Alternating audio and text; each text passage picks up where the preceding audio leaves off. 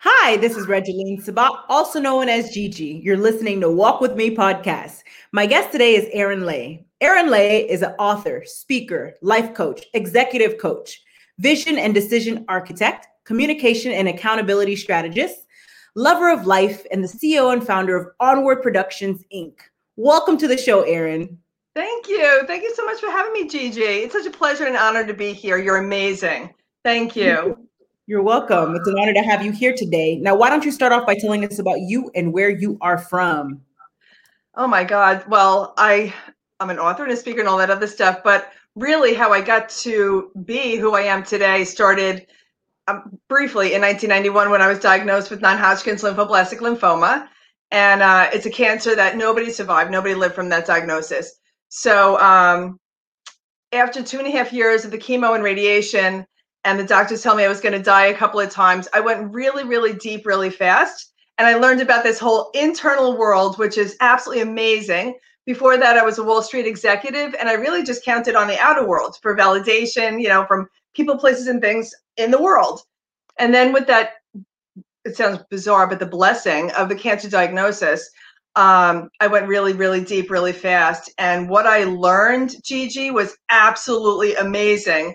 So my journey started at 25. I'm 55, and that's why I'm a lover of life. Like there's so many things that I can't wait to speak about and get into with you. So that's how I started. So I'd love to talk about that. Yes, ma'am. You talk about having cancer. Talk to us a little bit more about the steps that you took to overcome mentally and spiritually as well.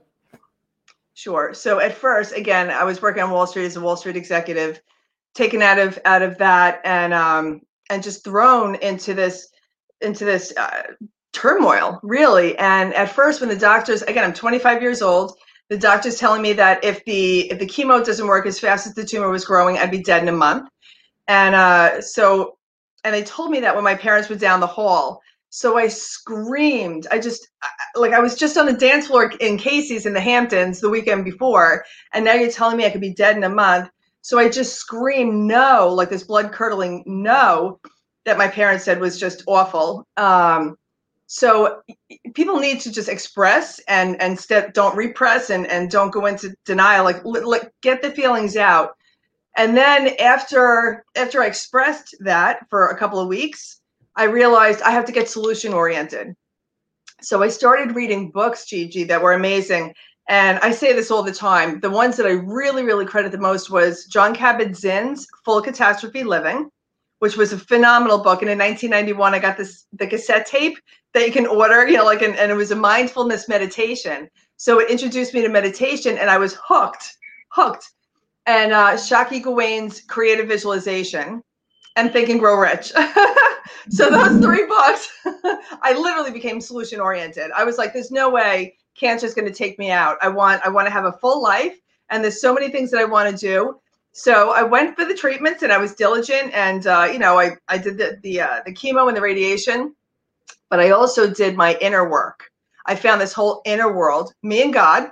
My faith in God was huge. So when the doctors would come in crying, like a team of doctors telling me I was going to die, I told them no, and to get out of my room. Like, no, I'm not going to die. With the little bit of strength I had, I put my sneakers on, and this, again, I had a blood count of 0.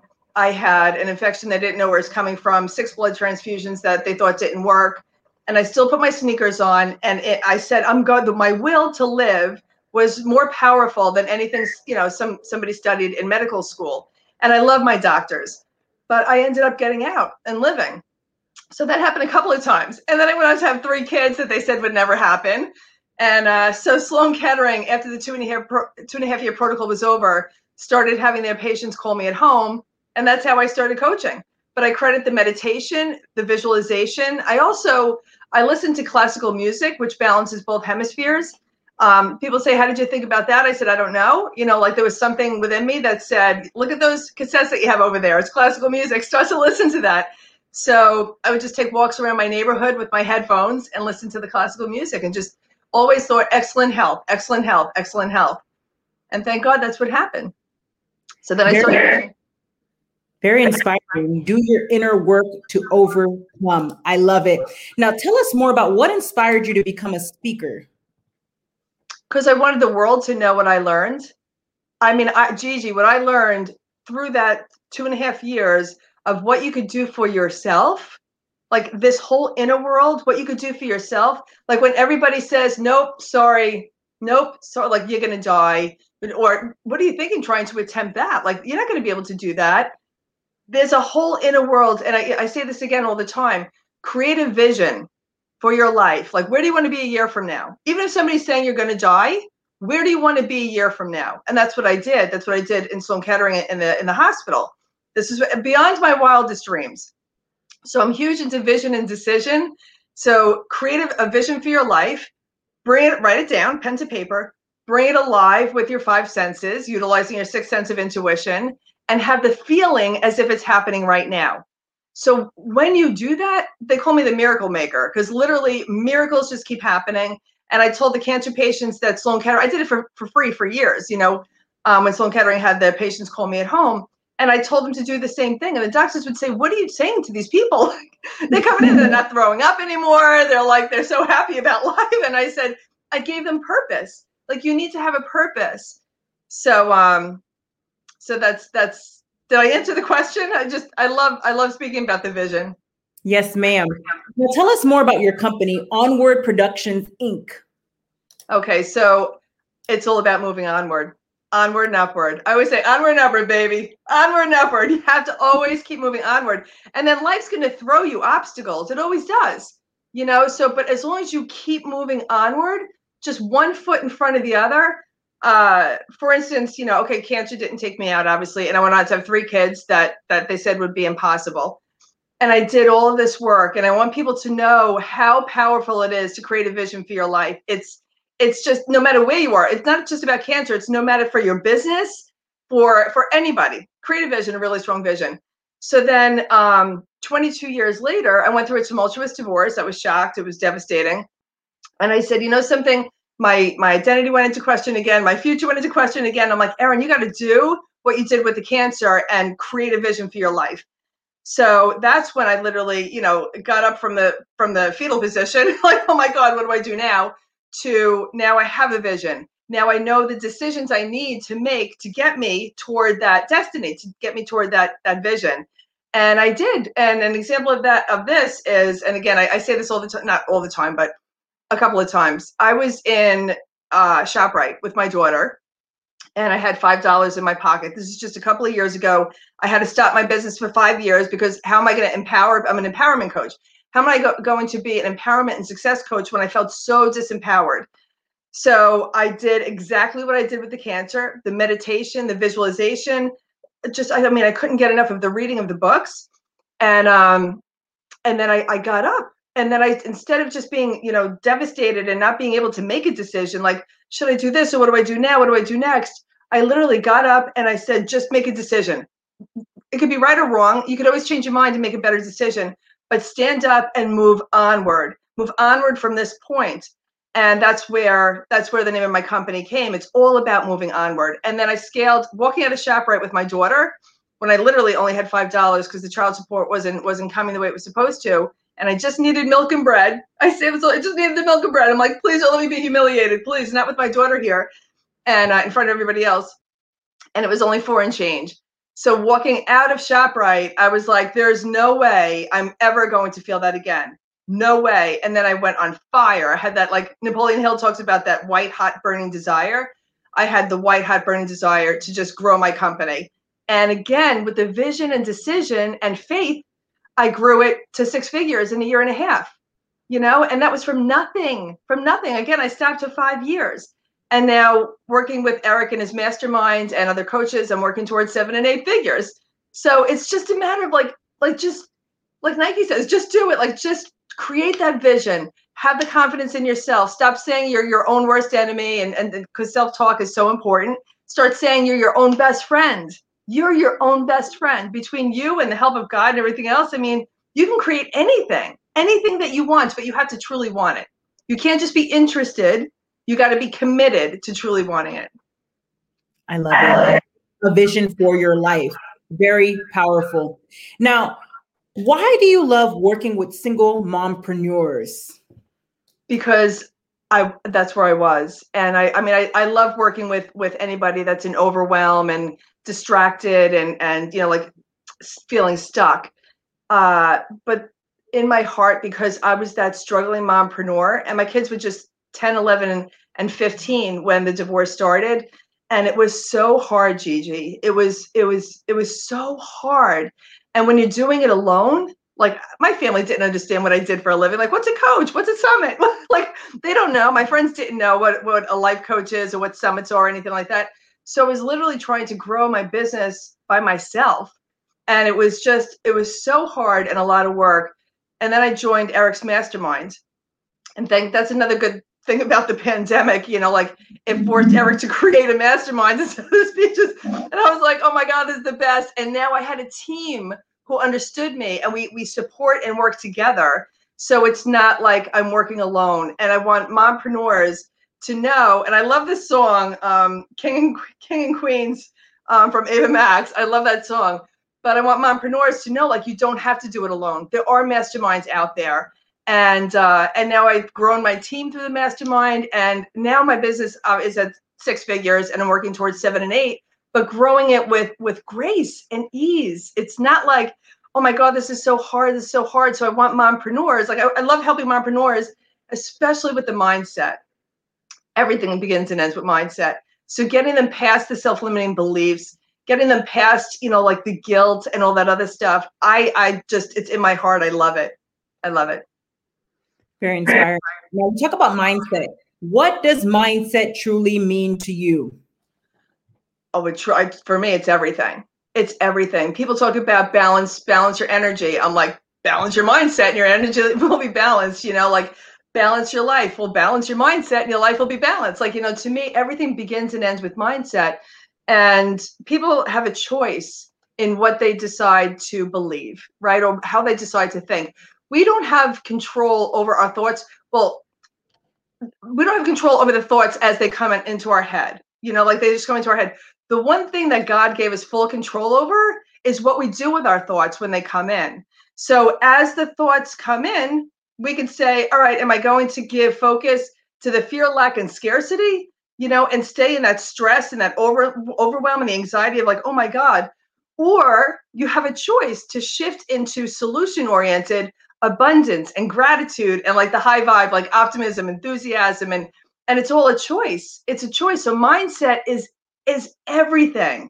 And when given that choice, when you're in the present moment, I want everybody listening to hear me. This is so important. When you're in the present moment, and this is where everything happens. Nothing happens from the past. Anything negative from the past is called depression. Anything negative, any negative thoughts, mindset-wise, from the future is called anxiety. So you want to stay in the present moment, and you want to be intentional about it, because your mind can bring you to the past or the future. You want to be intentional about staying in the present moment, and you want to be intentional about staying in the present moment in gratitude and appreciation, because then you will have things come to you, people, places, and things come to you that will keep you in gratitude and appreciation. If you're in the present moment in fear, lack, and scarcity, then you're going to have more of that come to you. The people, places, and things come to you that will keep you stuck there. So mindset is huge, huge. When I was in fear, lack, and scarcity after the divorce, my hot water heater flooded my basement. Like, all these things kept happening. And it was like, why is this happening? Then I'm like, oh my God, Erin, do what you did with the cancer. Like, you have to intentionally and work at it through meditation and visualization. And literally, it's just repetition for the subconscious to reprogram the subconscious. It's literally just repetition. And I switched into the abundance and gratitude and appreciation, even on days where things kept happening. Stuff was happening that I couldn't, I could have focused on that was negative. But instead I knew, like, even if there was like a quarter on the floor on the stairs, I would pick up the quarter and be like, thank you, God. Or the slightest little things that happened, I was intentional about being grateful for the tiniest little things. And then more and more and more came to me. So mindset is everything. And it all begins and ends also with your thoughts, what you do with your thoughts. It's the one thing God gave us full control over. That's it. So, the most powerful thing he gave us full control over. Amen. Now, what does leadership mean to you? Well, leadership to me is you could either lead or be led. You know what I mean? So there's so many people now that are just listening to other people instead of going within and listening to their own gut, their own intuition. So leadership to me is, I want people to be the beacon of light. I want people to be, there's so many people down the rabbit hole that you really need to be the leader of your own life and then choose to lead others. You know what I mean? As the beacon of light, as the heart-centered person looking out, serving others. So when you're walking strong in leadership and you're solution oriented, again, the decisions that are being made are not wonky. Because again, you have a clear vision for what you want for your life, for your business. And again, you want to have a vision for your business also, not just for your life. So that each decision you make is going toward that destiny, going toward that goal, that ultimate goal. So otherwise life is driving you, and it's like sheep, being led to the slaughter. So you don't want to be led unless you're being mentored, you know what I mean? And you trust your mentor and that. But as far as leadership, it's so important to be the leader of your own life first, and then go on to serve others in leadership and to teach leadership skills to other people. Very inspiring. Now tell us about a time where you experienced an aha moment on your life journey. Oh my God, there's so many aha moments. When I was in Sloan Kettering, sitting Indian style with no hair whatsoever, I had the aha moment that people don't just love me for what I look like. Like I had the 80s hair, it was all full. And, again, I was 25 and I was like, woo, dance floor. And I was like, and if my hair didn't look right, I was like, oh, yeah. So it was so superficial. I'm like, I love my pocketbook and my shoes. And it was just so superficial. So, yeah, one of the biggest aha moments is people didn't like me just because, I was fun or the way I looked. I realized they truly cared about me. I didn't have to be the fun one out every weekend. And I didn't, I used to try so hard when I was a kid. And then at 25, I realized I could just fully be me, just fully be myself. And I've never stopped. And I never will. Absolutely. Now, what is your best advice to the audience for walking with purpose and living a life of happiness? I'm sorry, what was the what? What is your best advice to the audience for walking with purpose and living a life of happiness? Oh my God, it's just a game changer in life. Again, it's when you're walking in your purpose, and what we're here to find out what our gift is. And then the meaning of life is to find your gift, and the purpose of life is to give it away, right? So when you find out what your purpose is, and everybody has a purpose, everybody has a God-given gift. That's why nobody's any better than anybody else on this planet. When you're utilizing your God-given gift, then you're literally on purpose. When you deviate from it, or you're just, you're not doing what you truly love, you can have those feelings of, I hate my job, I can't stand it, I don't like my life, because they're not walking in purpose, on purpose.